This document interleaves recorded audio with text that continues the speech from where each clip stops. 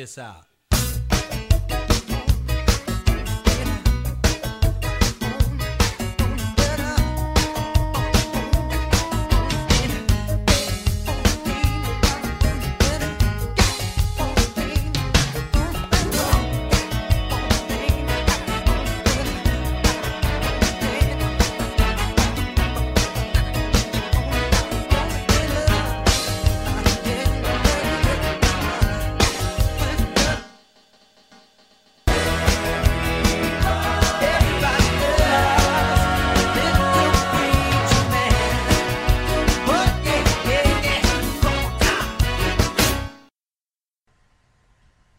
Well, good morning. I think it's late morning, but anyway, good morning. This is Steve here again with Pastor Paul. Hello, Pastor Paul. Hello, Steve. We're actually in the same room today. I'm not in Hawaii anymore. We got back, thank the Lord, safely.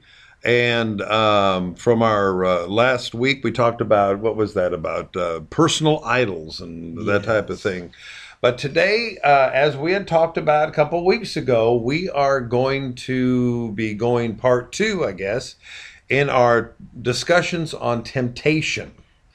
Now, the purpose of why are we talking about temptation? We're talking about temptation because Christians need instruction on how to deal with it, how to handle temptation. And, a lot of people just, they kind of just fast forward and say, well, just ask God's forgiveness for your sin. That's good. Excuse me. And that's good that we can ask forgiveness according to 1 John 1:9.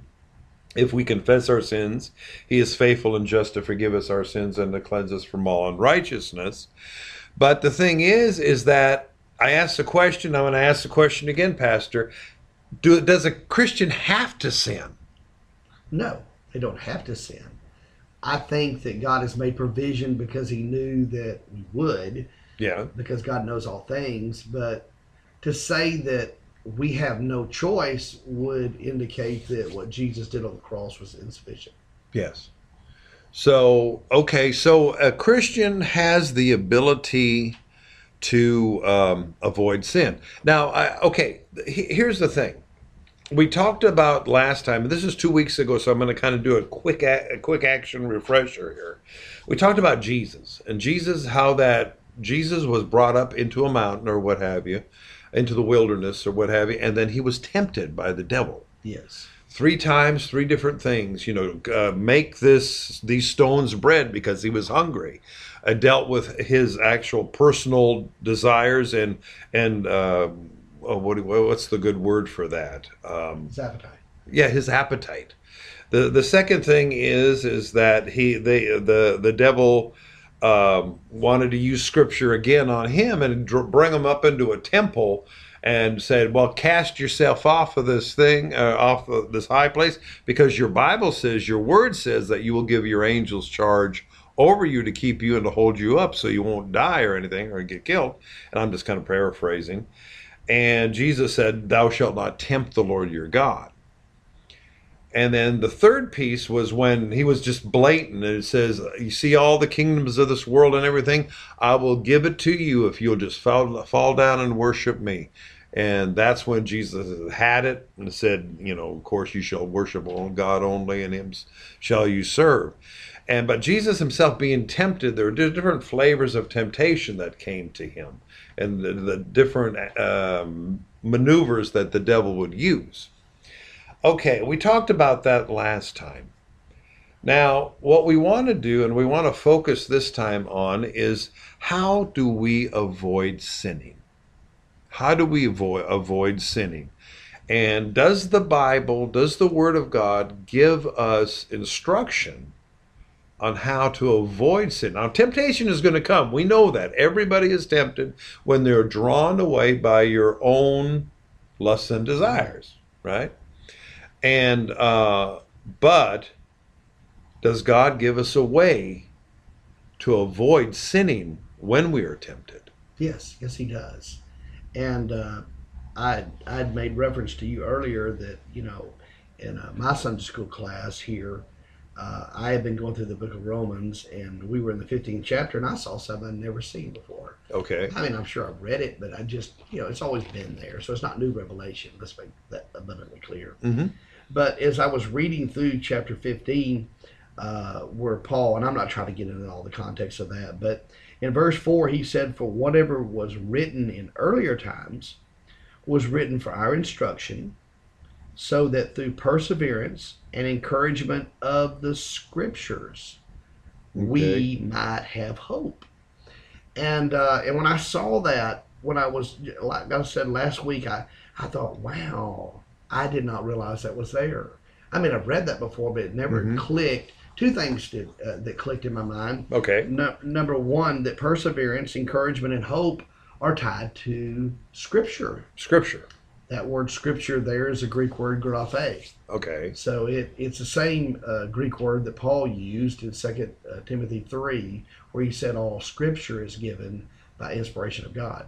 Okay. And but what also really got my attention was that it was so similar to what Paul wrote to the Corinthians, which pertains to our subject of temptation, because there in 1 Corinthians 10, starting in verse 6, he said these things, and of course these things, he was talking about all the sinful behavior of ancient Israel, all the things they had done to disobey God, the judgments that came.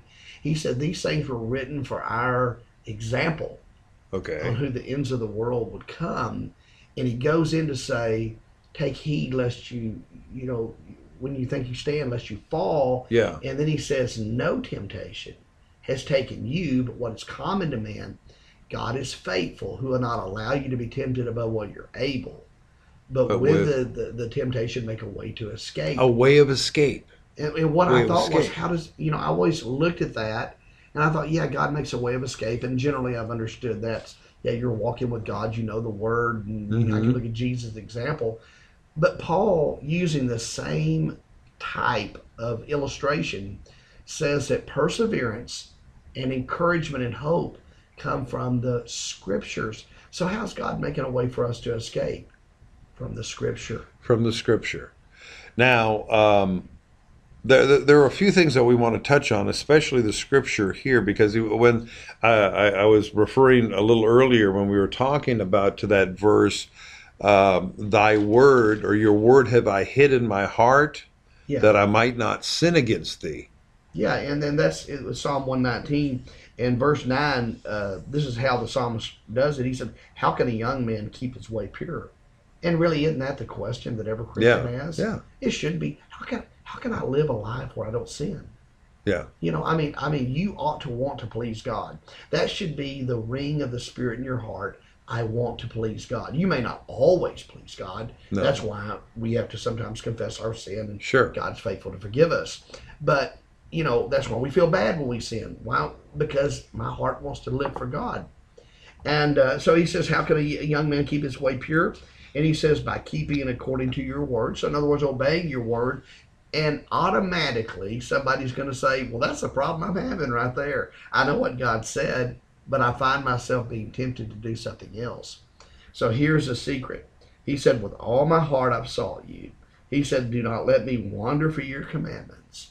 And then he says, your word have I treasured or hidden in my heart that I might not sin against you.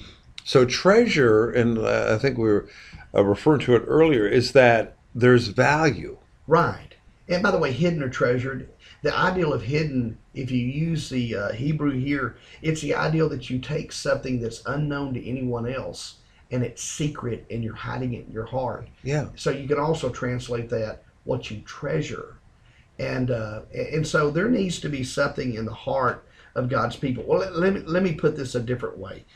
If you are born again, there ought to be something in your spirit. Because if you're born again, you're saying the Holy Spirit lives in me. Yes. I'm a new creature. I've had a nature change. The old man has been crucified with Christ. I've got this new life, this new self. And so if we're born again, there ought to be an automatic thing that I hunger for God's word. Yes. I hunger to go to a church. I hunger to worship the Lord.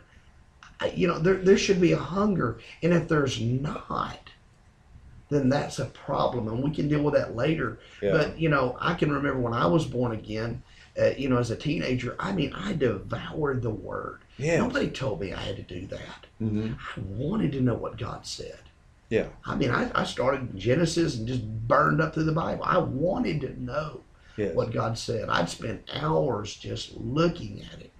And of course, I was going to a church, Mm-hmm. and I can continue through my formative years there. I'm a pastor now, but I mean, even when I wasn't, I still went to church faithfully, and so like going to church and getting to a church that has a Sunday school program or a church that has small groups, Yeah. something, or, and that way you can bounce ideals off of people. Yeah. And Well, I had a similar experience. Went from the age of 12 to 15. That's all I did, or 15, 16, 17, whatever. That's all I did is I read the Bible, but there were other books and stuff that from other ministers and all that I would read as well. But the Bible, you just burn through that, and I ended up getting really into prophecy, prophetic eschatology, what we'd call it now. And that kind of drew me through my young years to have a desire to go to Bible college and to get my Bible degree, et cetera, et cetera. But the thing here is that what you're talking about is a hunger, is a desire, is an excitement about God's Word and about living for God. Now, this is one thing that I'm going to say and that I'm going to ask you about. And I personally noticed that there are people who have been Christians for years, but really have, basically, they look like they've lost the spark for God. They've lost their joy. They've lost their desire to read the Word, or it's okay. And I think the word that we used before is apathy, apathetic. God uses a different word. What does he use? He uses the word hardness of heart. Hardness of heart. And you think about, what do you become hardened to? Whatever you ignore. Okay. I mean, that you become insensitive. Yeah. Maybe if somebody don't understand that word, you think about it. What do you become sensitive to? Whatever you pay attention to. Okay. And if someone's saying, well, I'm struggling with a sin pattern, and maybe you feel bad about doing it, well, you got to ask yourself, what are you entertaining? I mean, maybe you're not even entertaining the sin, but maybe what you're doing is you're spending a lot of time watching television, you're spending a lot of time listening to the radio, or maybe you're spending a lot of time with other types of entertainment, even reading books. And I'm not saying these things are evil. No. But if you're doing that at the exclusion of hiding God's Word in your heart, treasuring God's Word, well, then there's a disconnect here. And if I'm struggling with the fact that I don't want to do that, or maybe I don't want to go to church like I should, Yeah. then you have to ask yourself, are you hardened to the things of God because you've ignored them? The only other possibility is that we've heard the Word of God, Mm-hmm. and we've heard it over and over again, but we never did anything about it. The book of James, chapter 1, if anyone hears the Word of God and does not do it, he deceives himself. Yeah. So it's either a hardness of heart or a deception. If you recognize this, well, you can go to God and ask God to soften your heart. You can ask God to help you. Mm-hmm. Now, I'm not going to tell you you're going to have an overnight miracle with it. No. What you're going to do is exercise a little discipline. You might need some accountability. You might need to go talk to somebody about this. And you're going to start getting into God's Word. Yeah. You're going to start reading it. You're going to start going to church. You say, well, I didn't feel like it. Life isn't about what you feel like. No. It's about faith in God. It's about doing what God said, irregardless of your emotional or feeling issue about it. You just do it. Yeah.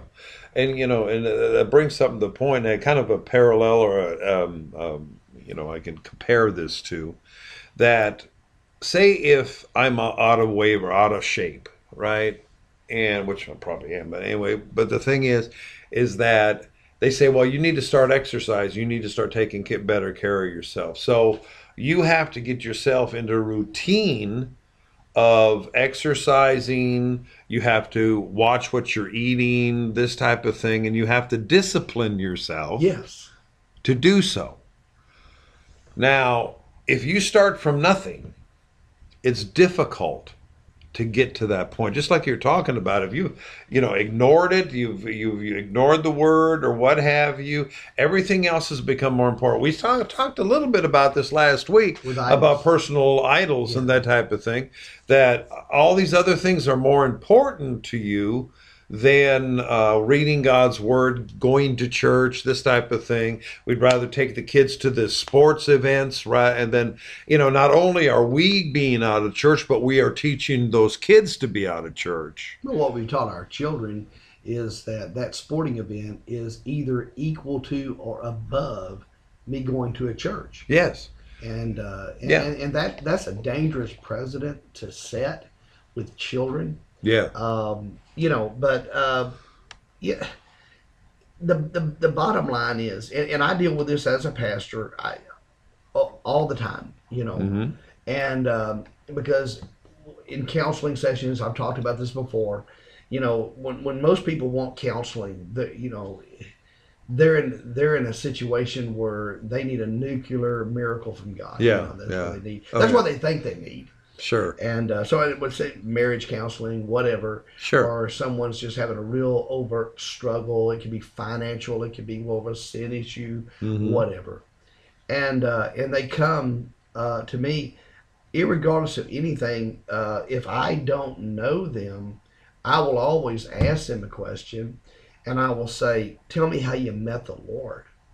And if I had $100 bill for every time that this answer has came out, I might have some money to buy a car. Oh, yeah.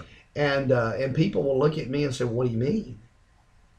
And I'll say, "Well, no. I mean, how do you know that your life is right with Jesus, that you're following Him? When was that crucial moment Yeah. where all your sins were forgiven and that everything?" And the blank looks Wow. that I get, Yeah. and then what I'll usually do is I'll share my testimony Mm-hmm. with them, and then I'll talk to them a little bit, and I'll try to get them to understand that you're wanting God's help, but what you really need is you need to get saved. Yeah, you need be born Jesus. I mean, again. you need to get Jesus. saved, yeah. You need Him to be Lord. You're asking His help, but you don't have a covenant with God. Yeah. We need to take care of this right now. Yeah, absolutely. And then when I deal with people that do know the Lord, or at least I assume they do, Uh-huh. I'll ask them 2 questions. I'll say, tell me about your prayer life. Mm-hmm. And they'll say, "What do you mean?" Same thing. What And do you I say, mean? "Well, tell me about your daily prayer life. Your communication Okay. with God, your worship. I'm talking about not what you do at church, but I'm talking about what you do on your own." Yeah. And they'll say things like this: "Well, I don't pray as much as I should." I mean, see, that's exactly what Well, they they'll say. say, "I don't pray as much as I should." Could you Yeah. define that for me? And they'll finally just say, "You get down to it, I rarely pray at all." Yeah. And then I'll ask them the second question. I'll say, "Tell me about your devotional habits in the Word." And they'll say, and if I went through the prayer thing, they usually just put their head down and they'll say, "Well, Pastor, to be honest with you, I guess reading it off the screen in church doesn't count." And I said, "No, it doesn't." No. And then I'll tell people, "Look, we're in a spiritual war, Ephesians chapter 6. Yes. We have fiery darts that are coming. Yes. What did you think? You think this was a game? Yeah. I mean, you're not praying. You're not in the Word ever. I mean, what? You don't need God's help? Is that what you're telling me? Well, obviously, you're all jacked up right now, so that's not working for you. So do we want to make a change?" Yeah. I'm not a very good counselor. I'm really not. And I'll just sit there and say, Right "Okay." to the point. And, yeah. every person that I've ever sat down with and gave them a reading plan in Scripture and set up some kind of prayer time with them that followed through, you know what happened? Every one of them walked out of their problem. Yeah. Without exception. I have never had anybody. I mean, they're going to church consistently. They're Yes. reading their Bible every day. They're We're not praying, talking they're- hours a Yeah, day. no. We're talking about they're reading their Bible every day. Yeah. They're having a time with the Lord, Mm-hmm. and they come back and say, "Man, it's changed my life." Yeah, these are basic concepts of how every Christian should live, but how many believers either don't know that or they just simply don't avail themselves. You know, we're looking at Psalm 119 here. Yes. We talk about hiding the word in the heart. Look at what the psalmist said later in verse 12. He said, "Blessed are you, O Lord, teach me your statutes." So that's just another word for the word. Yeah. He says, "With my lips I have told of all the ordinances." Once again, another thing for the word of your mouth. Lips, that means you're speaking it. Yes. Well, you got to know it to speak it, Yeah. right? And I'm not talking about hyper confessional, okay? No, We're no. talking about saying what God said. That's what Jesus did. Yeah. By the way, every scripture when he was tempted by the devil was out of the book of Deuteronomy. So don't let anybody tell you the Old Testament's not valuable. Oh, yeah. Okay. And then he says, "I have rejoiced in the way of your testimonies." Just another way of saying the word, "as much as all riches." Mhm. Wow, that's a lot. And then he says this, "I will meditate on your precepts and regard your ways. I shall delight in your statutes. I shall not forget your word." And so notice in that context, meditate, and the word meditate in the Hebrew is the ideal of muttering the word to out Yourself, loud. or or to read it yourself. out loud. I mean, say, It's where we get our English word memorized from. yeah. Yeah, so I mean, how do you speak God's word out? We got to memorize it. Well, you know, most of us were. Most of us were in school, Yeah. and we had to memorize things sometimes. And how would you memorize it? You'd have to continue to just repeat it, and that type of thing in order to get it in your brain so that you could, pass the test. I'll give you a good illustration right here, because I have people sometimes say, "Well, I just don't remember as well." No. You, unless you've got something like dementia or Alzheimer, there's nothing wrong with your brain. Mm-mm. And what you give attention to, you become sensitive to. Okay. What you ignore, you become hardened to. And I've told people, hey, look, you got to give attention to the Word of God. You got to use your brain. You got to think. Here the other day, my niece is going to Southwestern, and she was starting one of her courses. And it was funny because they asked her what 7 times 8 was. And you know what? I used to know all my timetables. Yeah. I used to know them front and back, all the way through 12. I mean, we had to memorize that stuff in school. Oh, yeah. I mean, even into my adult years, I mean, you just give me something and bam. I don't think about that stuff anymore, and I could not know what 7 times 8 was. 56. It's 56, yes, I know that now. But Yeah. I'm just saying, it was just like, hold on, I know what 7 times 7 is. What is it? I was trying to think about it, and I messed it up. But you know why I'm not as sensitive to that? Because I've ignored it for such a long time. And the same thing will happen with your Bible. Yeah. If you ignore this, if you ignore going to church, I'm talking about a good Bible believing church. Yes. Not one of these money cometh churches. Yeah. Or some weirdos like that. I'm talking about a Bible believing church. Okay. Okay.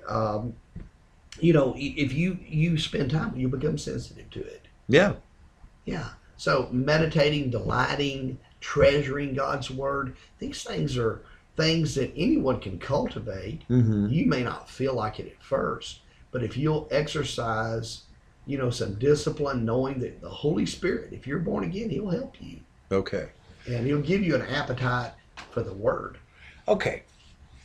So, we're talking about the word and reading the word, because, and the thing here is that we have, and I think I said this earlier, we have people out there that are in 3 different categories. I'm just categorizing them.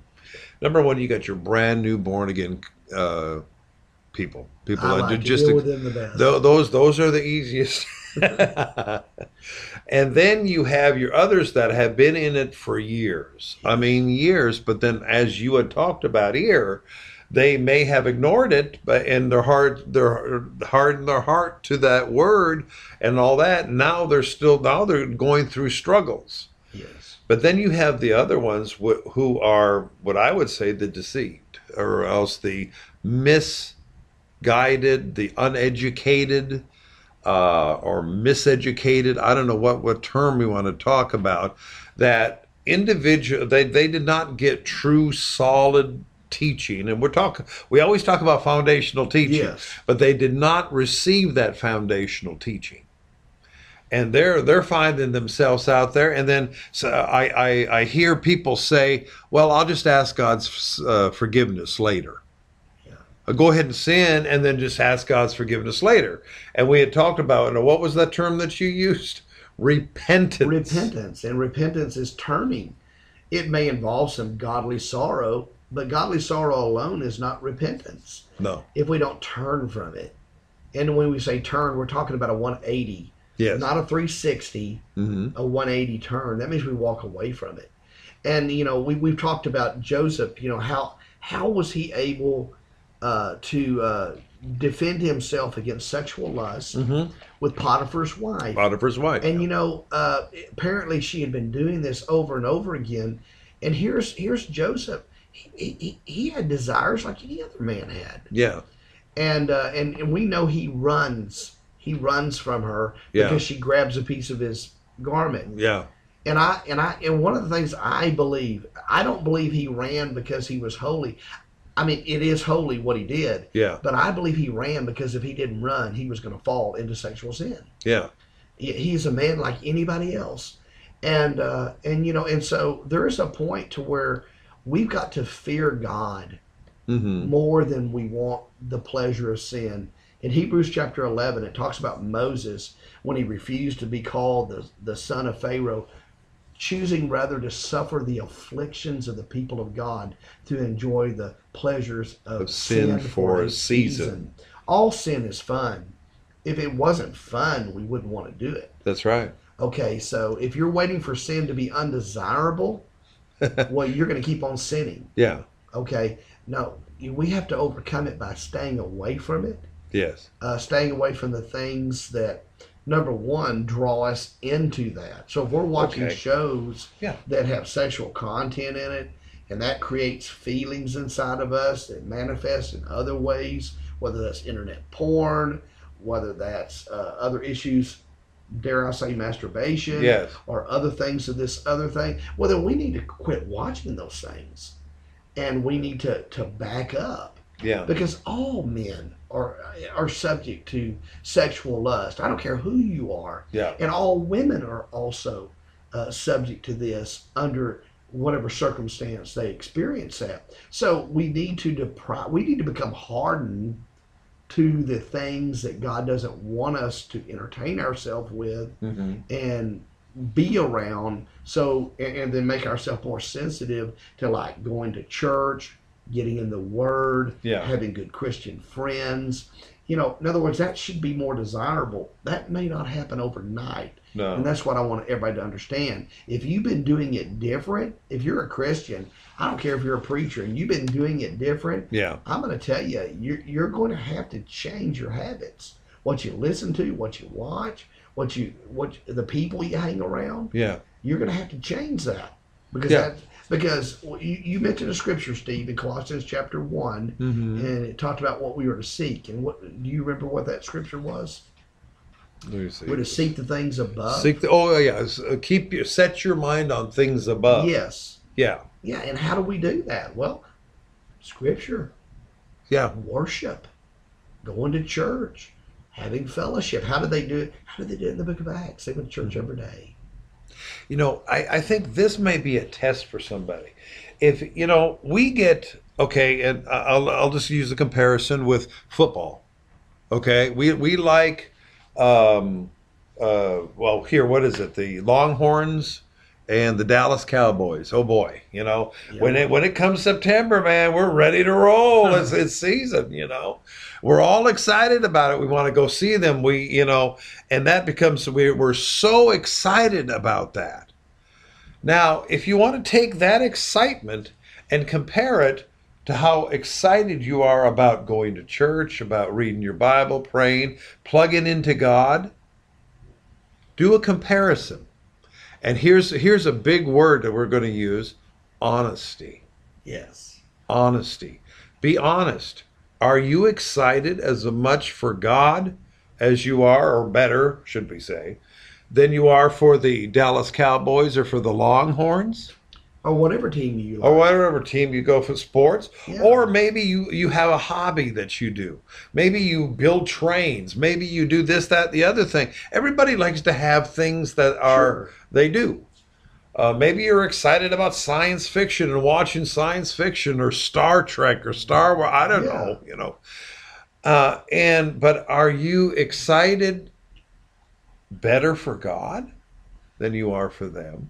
Yeah, it's a good question. In fact, I got an invitation, and I'm not gonna toot my horn too hard on this All right. because I have an addendum to this. Mhm. But I have some family members that wanted to take me to the I guess the Longhorns are playing the West Virginia, whatever their team's called. I don't know. He Yeah, so mad at me for I don't know that.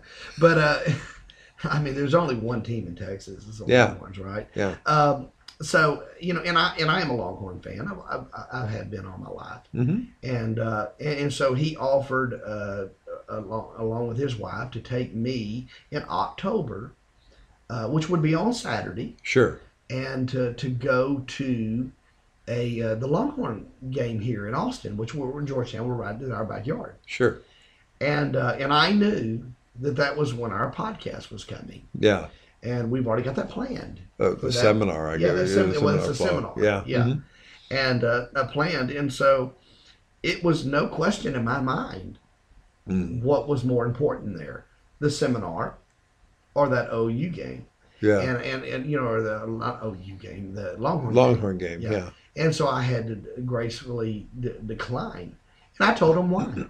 Yeah. And now here's my addendum.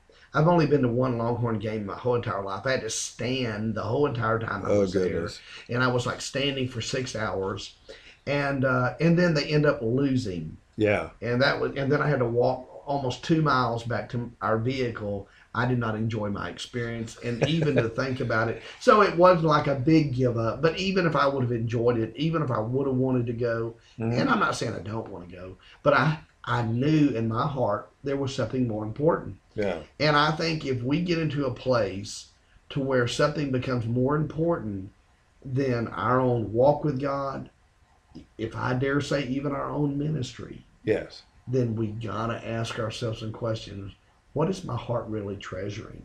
Yes. And because my heart is to God's people, Yes. and for God Himself, but to God's people, and to what Mhm. we're doing, not just in the church, but what we're doing in the Foundations podcast. Yeah. We take this seriously.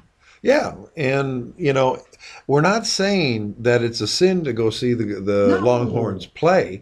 It's just the fact of the matter is that is one of the things that we enjoy. We went to Hawaii for what 9 days or whatever just Yeah. in the last week. It was a good vacation. It was fun. But what did we do? We made sure during our time there we were plugged into to church. We were watching, listening to Pastor when he was preaching.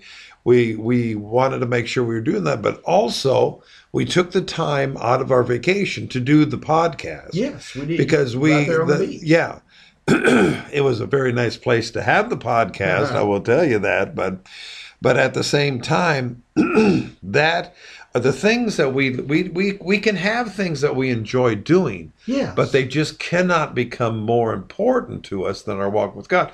And if they do, we basically set ourselves up to the point where we can fall into the temptation, Yeah, and we're when like- that temptation comes, we go through to sin. Yeah, we don't take heed because we think we stand, and then we fall. And what do we fall to? Common temptation. And do you see the warning that Scripture gives there? Yes. That you have to take heed, because God knows what we're made of, and He understands that the temptation is there. There are desires there, and we need to be able to overcome them. Yeah, and we've talked about different issues as it relates to this. I'm not going to bring up this ministry again because it's not important. But as I remember, just as a very young man, a minister I respected, who watched endless hours of television and all kinds of programs so he would know how to address the nation, as he put it, in preaching. And by the way, he had a television ministry. He was preaching in big crusades all over the United States. I mean, I kind of get it, but I have a different way of looking at that. Yeah. I think God has given us everything that we need for life and godliness. It's through the knowledge of Him who called us by His glory and virtue. Mm-hmm. He's given us exceeding great and precious promises that through these, Peter said, we can partake of His nature, mm-hmm. and we also can escape the corruption that's in the world through lust. Yeah. I think God's given us His Word. Yes, yeah. And I'm not saying you got to isolate yourself and never know what's going on in the world, but I don't need to watch endless hours of television so I can figure out what's going on in the world. I mean, just go to Walmart and you can figure out what's going on in the world, okay? Well, we won't get into that. But what I'm saying is, what is the fortification of what did Jesus use in His ministry? I mean, yes, He knew what was going on in His world, but what was He doing? He was hiding God's Word in His heart. Yes, He was. Yeah, he was praying. The Word. He was praying, seeking the Lord. Yeah, He would pull Himself away to that secret place or to that away from them so He could pray. Yes. So He could revitalize. And you see, that's where we need to be doing that. You do have to live your life. Yes. But you need that daily, and this is where I think we'll turn around to how often. Daily. And Peter, or no, it was Peter, it was Paul who had given the instruction. He said, I die daily. Yes, I die daily. Now let me ask you a question, Pastor. When Paul was talking about dying daily, what did he mean? He was dying to what he wanted to do. In other words, the lust, the desires, the temptations, and what he was doing is, I'm going to do what God wants me to do, and in His way of thinking, since He wrote most of the New Testament, that was the Scripture. Whatever the Scripture tells me that I am to do, I'm going to do that. I'm going to preach the gospel. It don't matter whether I suffer for it. Yeah. I'm going to share my faith. I'm going to raise up churches. I'm going to deal with all these problems. Even talk about the stress of all the daily stress he had with all the churches he had. Yeah. I mean, I pastor one church. I can't imagine all the stuff. Could imagine all those, yeah. But dying daily was just dying to yourself. And if what pleases you is more important than you pleasing God, once again, you got to be honest about that. Mm-hmm. And secondly, if you can come to that conclusion that seems to be pretty much true of your life, then you gotta sit there and say, well, do I really know God? Am I really born again? Or if I know that I am, I have a genuine experience with God, I know yes. Yeah. Then there's an issue of hardness of heart. Yeah. And the only remedy to that is that you got to take what you have placed in front of that mm-hmm. and deprive yourself of that, so that you'll become hardened to that. And then start taking time in the Word, listening to the messages that are preached in your church, get involved in Sunday school or a small group through your church. Yeah. And what will happen, and once again, not overnight, but over a period of time. And by the way, it won't take that long. Most people don't realize how short it is. Yeah. But if you start doing that consistently, in about just a couple of weeks, you'll notice a major difference in your life. Yes. And what you think about. Yes. And so I'm dying daily.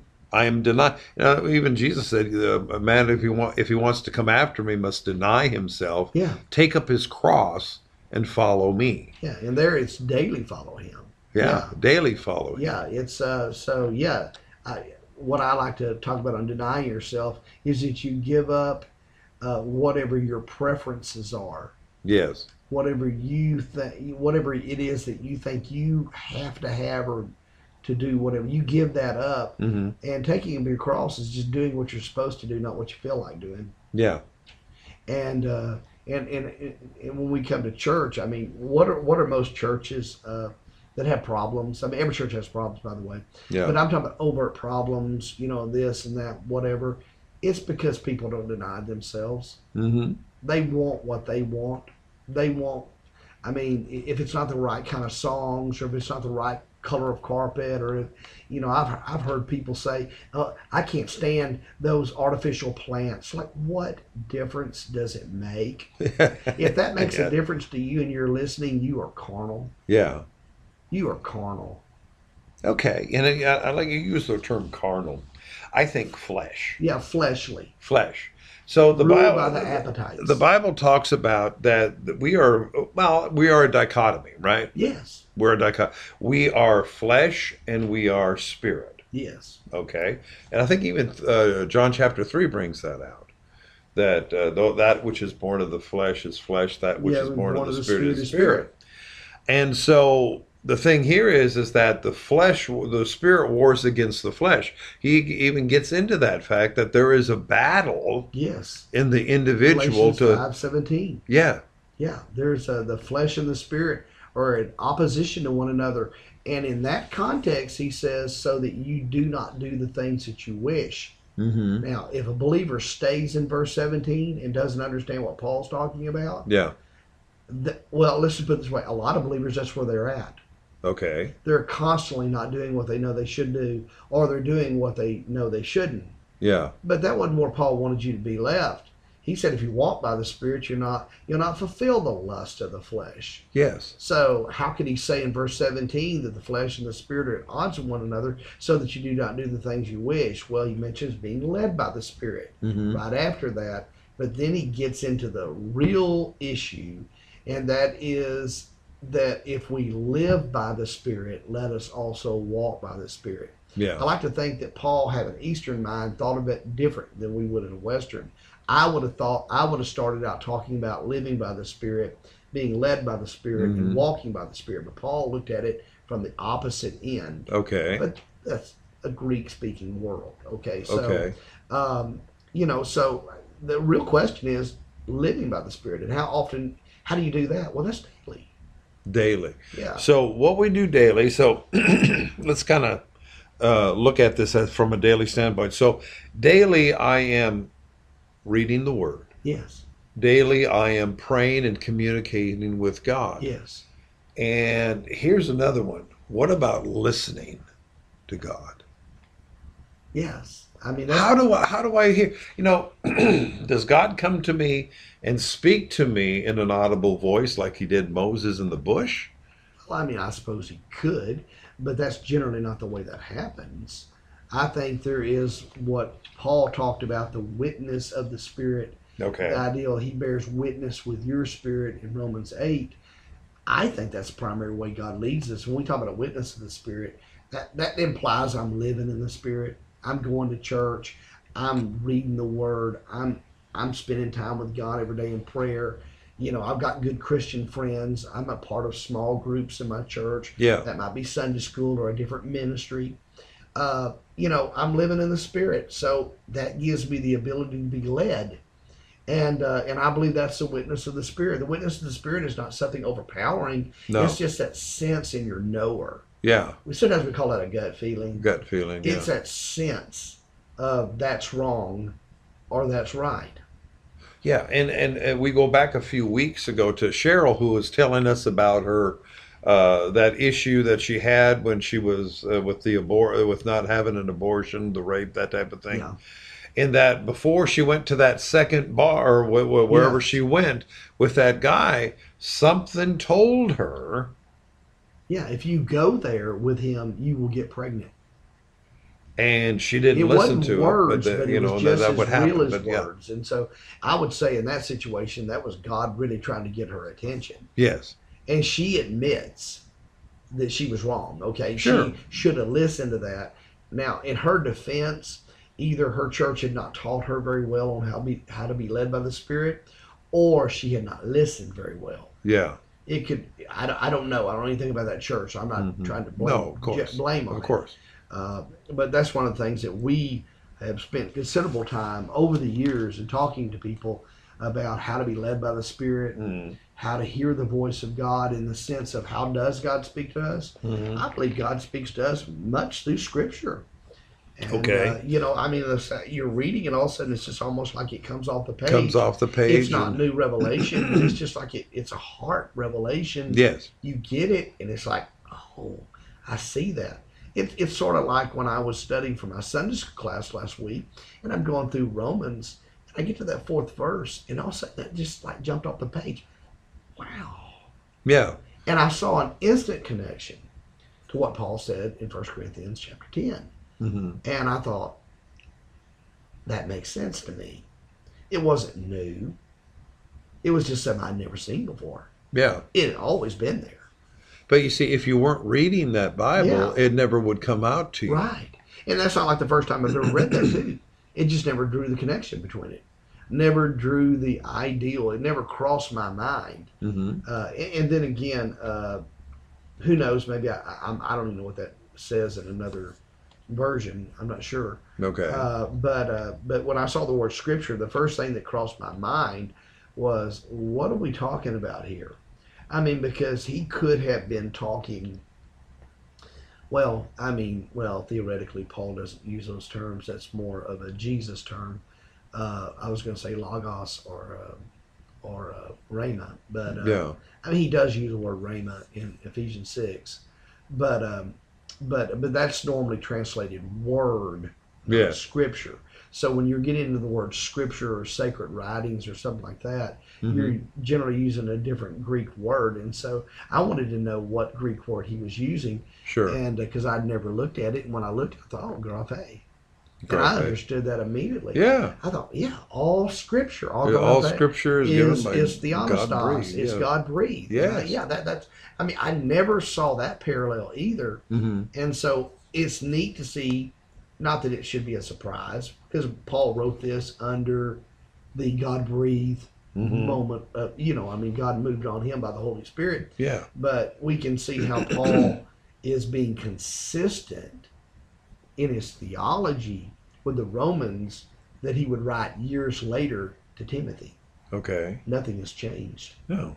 Yeah, it's always been about the Scripture. It's been about the Scripture. So, as a Christian, we need to be in the Scripture. We need to be, that's the way God communicates with us for the most part. I mean, if you get, he comes in a burning bush, that's one thing, but for the most part, he speaks through us through his word. Yes. And we need to be in the Spirit. We need to be spirit-minded. The Bible talks about being spirit-minded. We certainly don't want to seek out having some kind of angel talk to us or a vision or dream. This isn't what God can do that. Well, yes, he can. And I've had some unique experiences in my life. They're far few in between. I want to make that obvious. Yeah. I mean, that obvious statement there. But I never sought those things. I don't seek those things to this day. Okay. I have been in this office where God has invaded it. And what I mean by that is that all of a sudden the atmosphere completely changes. And it's like you can hear God speaking. Yes. And what's amazing is almost every single time that happens, it's in relation to Scripture he wants me to go to. Yeah. And the only other difference is there is when God's communicated to me something he wanted. Yeah. And it was something bigger than myself. But that's not, I don't want to get into all that. But what I'm saying is that's why we need to be in the Scripture every day. That's why we need to pray every day. That's why we need to be a part of a local church, a Bible-believing church, having good Christian friends, so that if you do have one of those unique experiences, well, first of all, you can compare it with God, what he said. Okay. And secondly, you can bounce it off of people that may have walked with God longer than you have. And that's a safety that we have. There's safety in that. That's not constraining. That's a blessing. Okay. So for our last few minutes of the podcast, what I want to do is I want to pull out some common sins that people deal with. Okay. And I think you spoke to some of them here, but let's kind of recap. That way we can kind of do a focus on them. First of all, sexual sin. Yes.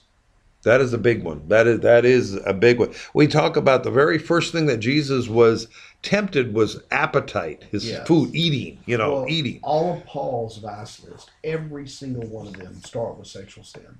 Okay. And there's like 8 of them. Okay.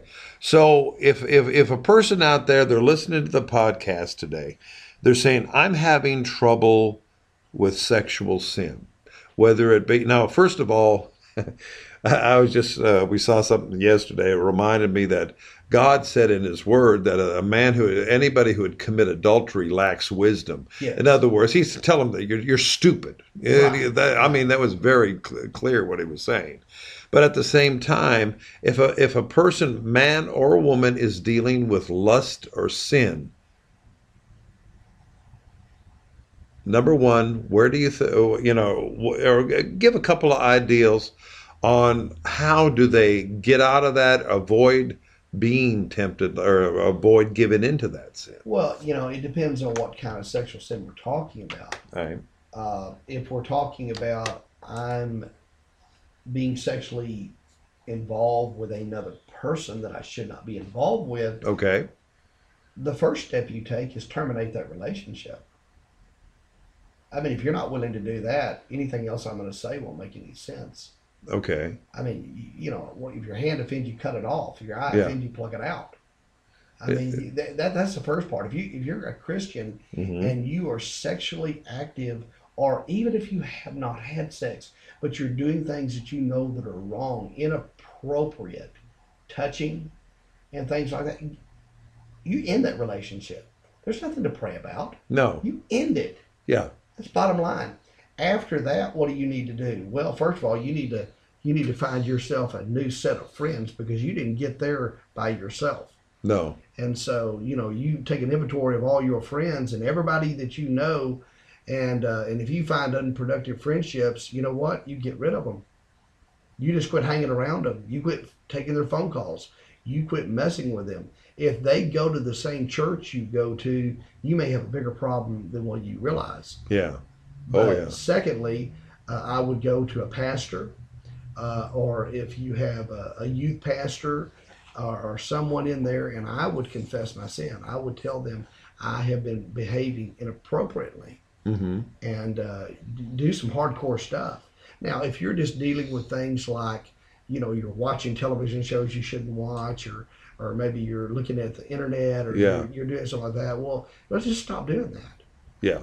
Just stop it. Yeah. And get some accountability so somebody can ask you Yeah. some Okay. hard And questions. this is good. This is what you're saying. Accountability. Yeah. We had talked, I don't know, this is a few weeks ago, we had talked about that verse that says, confess your faults or your whatever, Yeah. one to another, That you may be healed. that you may be healed. Yeah, and I think the word trespass is there, Yeah. or false. Yeah, it's the ideal, and then it talks about praying for the sick, and it says if he's committed any sin, it'll be forgiven him. Mm-hmm. That sin is the stuff that was confessed. Yes. Okay, so, I'm not telling you to tell all your story to everybody in Sunday morning church. Goodness, don't put it on Facebook either. But if you have problems like that, accountability is one of the biggest things that people do not do, and pride is one of the reasons why we don't do it. Of course. Okay, and the other thing is you starve yourself of the things that fed that sexual lust. Okay. So you have to identify the things that Yes. feed that. Yeah, starve yourself. Starve it. Yeah, so break that relationship off. Get a new set of friends, whatever. Starve it. Yeah. And what will happen is you over time you'll become hardened to it. That means you'll be insensitive to it. Yes. And then take God's word, going to church, fellowshipping with other Christian people, Mhm. small groups. Sunday school is a good place to go. Yeah. You know what?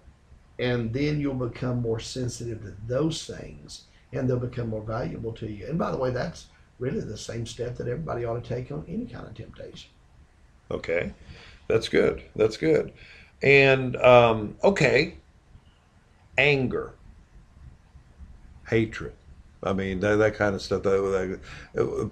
We have a lot of people that have a lot of temper. Yes. If you're dealing with something where you can't control your temper. Well, then you probably need to have demons cast out of you if you can't control it. Yeah. That would imply much deeper That problem. somebody else is controlling that Yeah. rather than you. Yeah. Most people who use that, that's really not the case. Okay. That gets into deny yourself. Give up your preferences. Quit fighting, Mm-hmm. to be right. Why do we always feel like we need to be right? I don't argue with anybody. Somebody comes up and we talk about something. Well, I just don't. I mean, this is what I believe, and I don't get mad about that. Uh-huh. I'll just go back to Scripture, and if they just don't want to hear it, I don't talk about it no more. I can see that. A lot of people, they want to be right because, well, I look on Facebook a lot, or when I look through the Facebook and stuff, and I see a lot of people want to post this thing or that thing. A lot of them just copy from somebody else and Yeah. post it because this desire to be clever, Yeah. this desire to be important. I think it feeds the ego is what it does.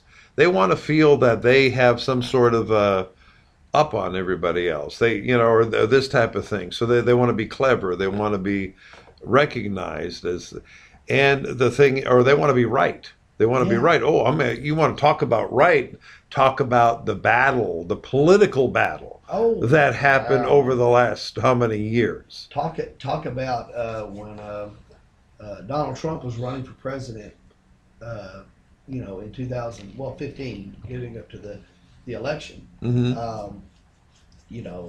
If you mentioned Senator Cruz here in Texas to anybody who wanted to vote for Donald Trump, Yeah. oh, I had relatives that got mad at me over that. And by the way, I voted for Donald Trump. Yeah. President in 2016. I voted for him for re-election Yes. because I would have voted whoever the Republican would have been. Yeah. Because I vote for the platform, not the person. Sure. And but I just thought that was so hilarious that it could make people so angry. They Oh. got angry. You can't even have a different opinion.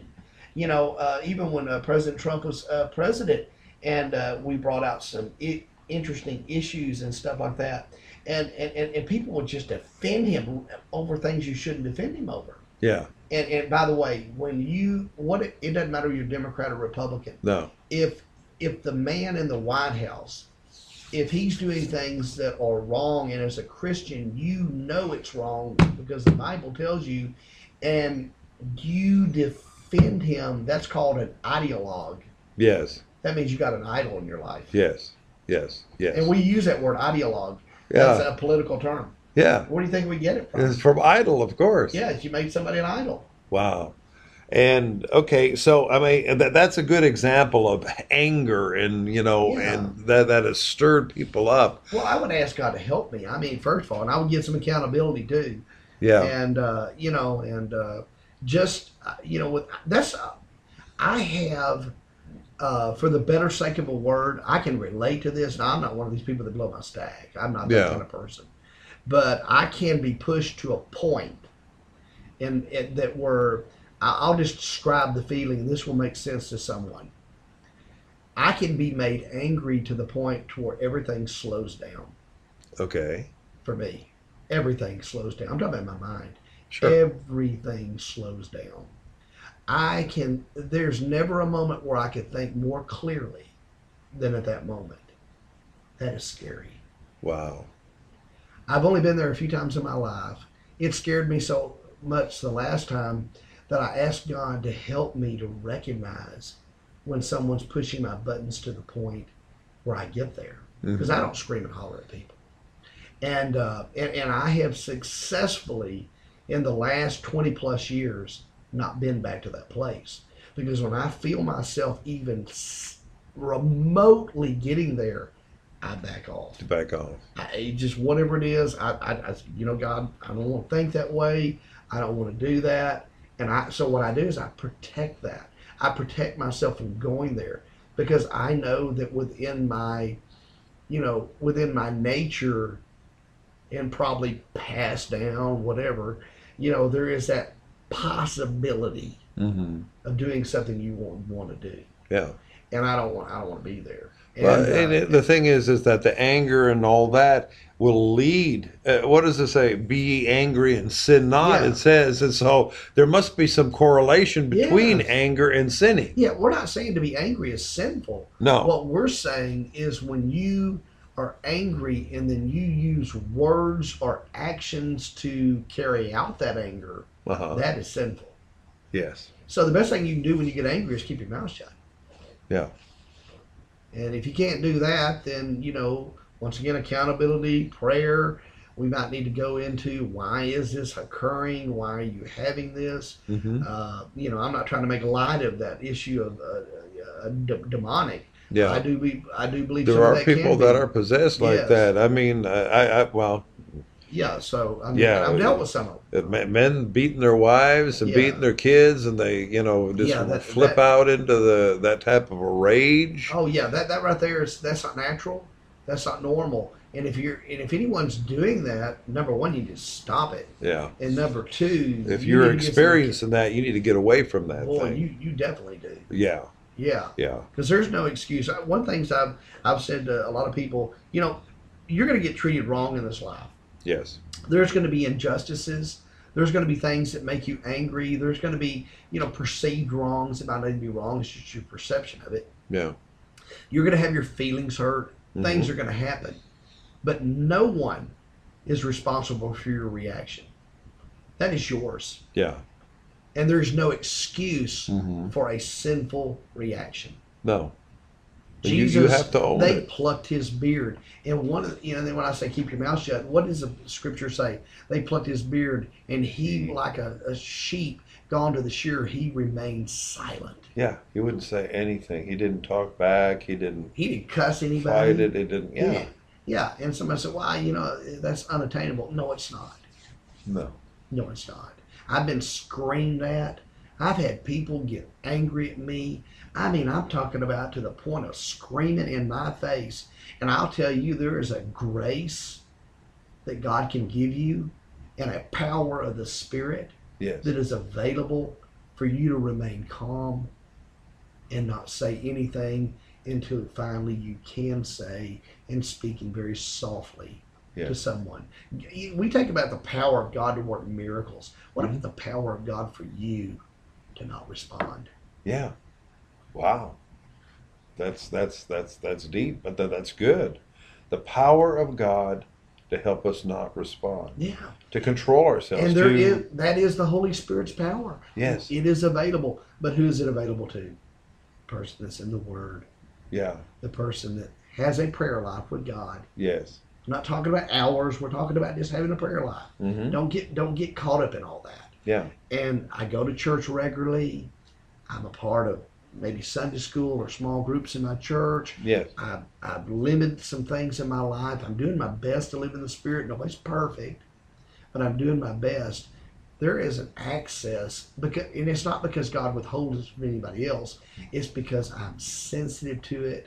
I'm not hardened to what Yeah. God wants me to do. If I become hardened to God's Word, I become hardened to what the Spirit of God wants to do in my life. Okay. All righty. So as we're winding up here, let me ask you a question, Pastor. Do you think it's a good idea is if somebody is struggling with sin, whatever it would be, and they're having a time fighting with it and all that, of course, to seek out counseling or discussion or what have you from their pastor? Yes, I think Make they sure that should. you have the right pastor. Don't Yeah. go to some of these whack job. You make sure that the church that you're attending has a pastor that is grounded in the Word.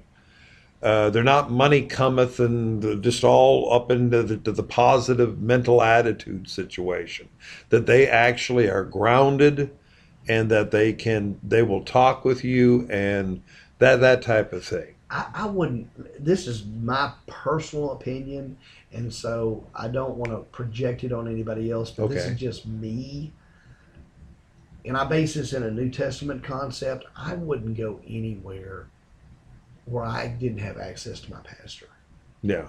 or at least if I was in a larger church, had access to a pastor that was, over a certain ministry. Yeah. I mean, if you don't have Mhm. access to a pastor, someone you can trust and that you can go through, you're probably in the wrong church. Yeah. Or the problem's with you. Maybe you just hadn't done what you should. Yeah. But what I am saying is that, I remember, this has been several years. This is back when I was doing, for the better sake of war, I'll use the word evangelism, but Mhm. I wasn't pastoring at this moment for almost 2 years. And I went to a certain church, and I had some issues in my family, and I went up to the pastor and I said, hey, is there any way sometime this week maybe I could, get with you? And he looked at me and said, you mean you want to talk to me personally? This is not a big church. Oh my And I goodness. just like, What? okay. And then I talked to another pastor who didn't have any time for me. And I remember I told the Lord, I said, God, I'm all out here by myself. Yeah. I remember feeling so alone. And I don't wish that on anybody. No. And so if you can't talk to your pastor because he's unavailable to you, you really need to think about that. Yeah. By the way, I never went back to that church again. No. It No. wasn't because I was mad at them, but I thought, why am I going to go to a church where I can't even talk to my pastor? And it was about a real issue that I had in my family, and I really needed someone I just wanted somebody to hear what I had to say and Yeah. pray for me. And if they had any kind of advice, I'd appreciate it. Yes. And here I've been a pastor for years, and but that doesn't mean I don't need people to talk to. That's true. And so I just found that strange, and I do that on a personal strange level. is it sounds like that shepherd didn't understand what they were supposed to be there for. Well, that's the way it just. You know what how it made me feel, and this may not be the intention. It made me feel like I was unimportant. Yeah. Oh, I'm sure. I just felt like that I was unimportant. And what that did for me is it helped me to realize I don't want any of my people to feel like they're unimportant. Yeah. I don't want anyone to feel like that sits under my ministry that they don't have access to me. We'll make time. Yeah. And so that's what I pretty much practiced my whole entire, in my whole entire ministry. But I don't want to ever get so busy. I remember my dad sharing a story of my two little sisters died shortly after birth. I'm older than them. And after the first one or second one, he called, and this pastor was one of our relatives. And he called him, and he said, well, I can't meet with you right now. He knew that this happened. Yeah. And he said, okay, I'm playing golf.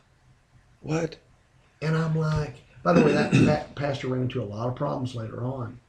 I'm sure. And I remember my dad. Now, part of it. That's how he got out of church for quite some time. That was a catalyst. Now, my dad responsible for his own reaction to it. Sure. I'm not saying that pastor was responsible for his reaction Yeah. of getting out of church. And unfortunately, he got his life right back with the Lord. So, but you got to think about it. You need to go to a church where you have access to your pastor. Yes. And if you're a pastor out there, if you don't give your people access to you or someone else on your ministerial staff, Yeah. you need to reevaluate what you're there for. Exactly. I would definitely believe that they need to reevaluate. And, we talked, I was just months ago about the positions of pastor and teacher and all that. A pastor is a shepherd that takes care of the sheep. A shepherd would leave the flock to go find the Yes. 99, to go find that other one. It really is important that you have somebody that you can talk to, a pastor that you can talk to. Don't put it on Facebook. No. You're not going to find counseling on Twitter. You're not going to find counseling on Instagram. You need to be able to plug into your church and to a pastor there. Now, and again, like we say, and we're stressing it one more time. If you're going to a church where that pastor is inaccessible and not helping, find a church where they will. Find a church where they will. Because that we could go on an hour about that situation. We're not going to, but at the same time, you need to find a church where they will help you and talk with you. Anyway, okay, well, fantastic. I think we've wound up our time here today. But temptation, let's kind of reiterate. Number one, you got to be honest about where your situation is. If you are hardened to the Word of God, and it's just not that important to you, there needs to be a change of heart. There needs to be a softening of the heart, and that means that you change your heart, go before God. You need to plug into your church. You need to be reading the Bible. You need to be praying. You need to be plugging into the Lord. Walk in the Spirit. You will not fulfill the lust of the flesh. Thy word have I hid in my heart that I might not sin against thee. These are very important things that we've discussed today in your battling sin, because you will have to battle sin for the rest of your life until you go on to glory. Now the thing is that, and then like I said, if you need help or you need assistance or whatever, you need to talk to your pastor, somebody that's going to be able to sit down and discuss it with you. Be what's that word that we used? Transparent. Transparent, and you need to answer to someone. Accountability. Yeah. Accountability. That's very important, that you have accountability that will help you.